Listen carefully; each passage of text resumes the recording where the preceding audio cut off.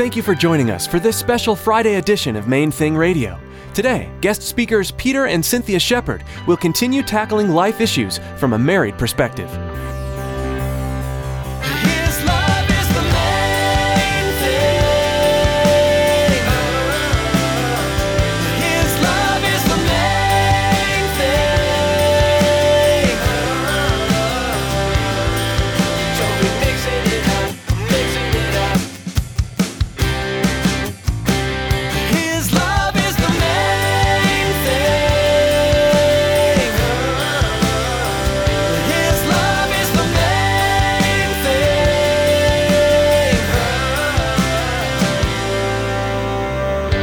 Currently, there's 100 million homeless people in the world right now. That's basically, if you took US population, that'd be 1/3 of the United States without a home, right? 100 million people that aren't living in a home tonight. Currently, there's 783 million people without access to clean water. For me, that makes me cry, honestly, because it's just incredible to think that we as Americans get to go to our homes and we have at least 5 different spigots to go to where we could drink the water. Nehemiah's heart broke for his people. They were in great need. Peter and Cynthia will share about their own hearts breaking for what the Lord has called them to do. We see God's calling in our lives as we allow our hearts to feel His compassion for the people around us. How can we be like Nehemiah and care for people's needs today? Stick around after today's message. I have quite a bit of information that I'd like to share with you. Our web address, podcast subscription information, and our contact information. Now here are Peter and Cynthia with today's message.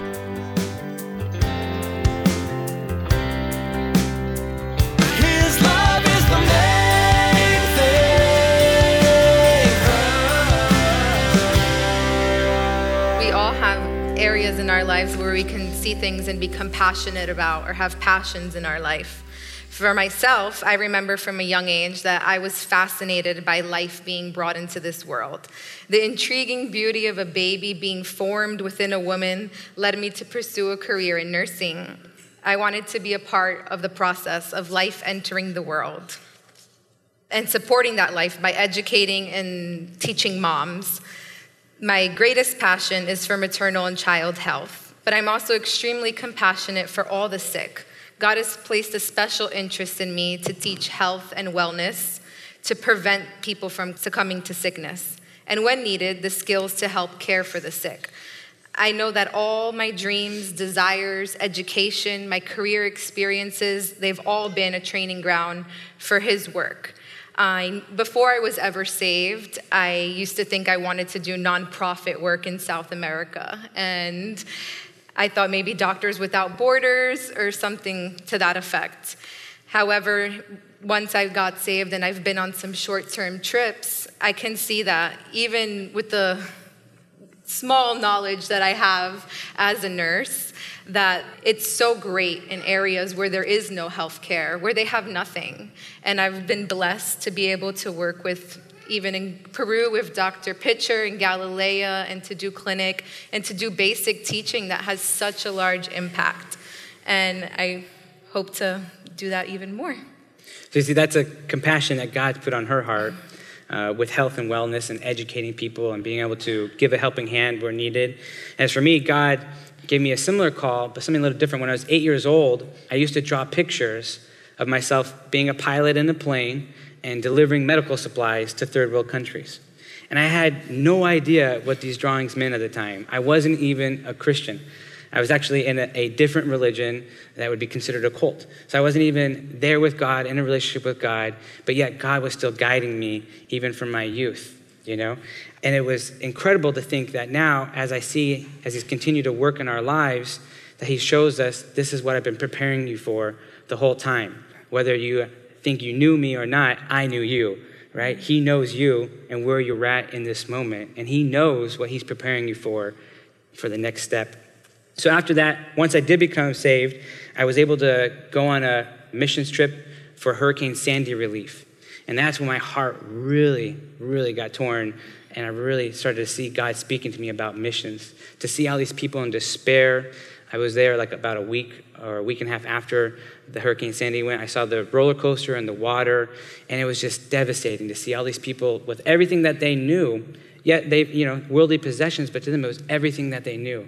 And to be able to come alongside them, give a helping hand, but most importantly, just hear them, listen to them. That was like, God, this is what you're calling me to do. This is the compassion you put in my heart. And every mission trip, he just continues to confirm that as we get prepared and understand what he's calling us specifically to, which we'll talk about more in just a little bit. And as we've been working towards becoming full-time missionaries, we've met with some organizations in other countries, and it's always neat to see how his desires for aviation and nursing and health are so intertwined. And we are just so excited to see what God's going to do with both of those compassions. Well, it's crazy too, because we talk to them and they're like, oh, you're a pilot, that's great. And I say, yeah, she's a nurse. Oh, she's a nurse? Oh, okay, let's take her. We want to take her. They're like, pilots, that's a dime a dozen. But I think it really is amazing to see how God uses regular people, just like you and me, and with a regular prayer, just like Nehemiah prayed. Any of us could be a Nehemiah. He was a king's servant that was used to restore his people, and that's just beautiful. Absolutely. I couldn't agree more. In the same way, we have to ask, how is God preparing us, or what is he putting on our hearts to be compassionate for? And there's a lot of things in our community that a lot of people are already working on. I mean, our church is very active, and it's a beautiful thing to see. And yet there's so much more going on around the world. And so it's like, how can we, as a church, pray for those people or be involved? So I have some statistics I want to read to you, just kind of give you an idea on a global perspective of some of the needs out there. So for instance, currently there's 100 million homeless people in the world right now. That's basically, if you took US population, that'd be 1/3 of the United States without a home, right? 100 million people that aren't living in a home tonight. Currently there's 783 million people without access to clean water. For me, that makes me cry, honestly, because it's just incredible to think that we as Americans get to go to our homes and we have at least 5 different spigots to go to where we could drink the water, right? Because it's purified. We have a whole sanitation department in Miami-Dade, and we have so much access. But yet, 783 million people, right? Think about that. That's like 10% of the world. 7 billion, 10% of the world right now that doesn't have access to clean water. And that's where a lot of the diseases and bacteria come from, because they're actually having to drink dirty water. 2.5 billion people don't have access to adequate sanitation, like being able to wash their hands with soap or do things regularly for sanitation. 21,000 people die daily due to hunger or hunger-related causes. It's pretty incredible. And those are some grave things to see. And it's not like, okay, well, what can we do? What can we learn from Nehemiah?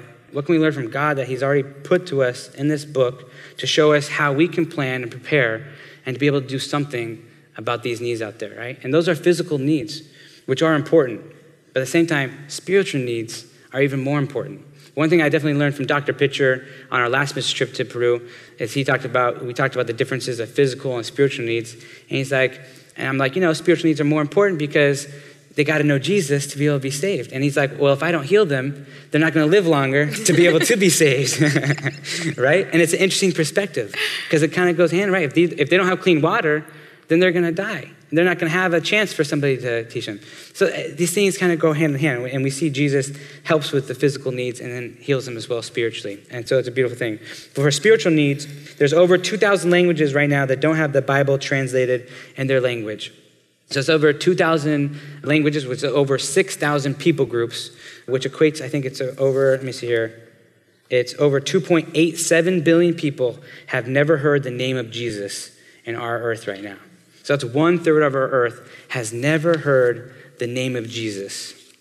And that's incredible. I remember I was blessed to go on a mission trip to Thailand, and I had to put this theory to the test, and it's absolutely true. A lot of people, they've never heard of Jesus. Or a lot of times it gets wrapped up into this Hindu, Buddhist kind of combined religion that they have, and Jesus is just one of those other gods, one of those other deities that they have among so many other gods.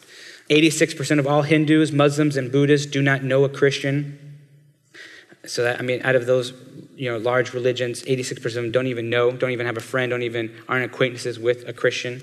And 70 million people have died for their faith since Jesus walked on the earth. So 70 million people have been martyred for believing in Jesus since he came and walked. And we think it's interesting. Pastor Robert, they're going to be playing Insanity of God next Sunday. And it's a wonderful book. And one thing, not to ruin anything, but one thing that really tore at my heart, understanding the needs of the world, is they talk about this group in China. And there they can only meet as a small congregation because they're concerned if somebody hears them or if somebody notices, even family members, they'll get reported to police. So how they worship is they worship by lip singing. So they'll sing, so imagine, I'll shout to the Lord, right? It's because their walls and their apartments and their houses, they don't want people to hear them worshiping the Lord because they'll go to jail for it. They'll probably be killed for it. You know? There's that much persecution still in our world today. His love is the main thing. His love is the main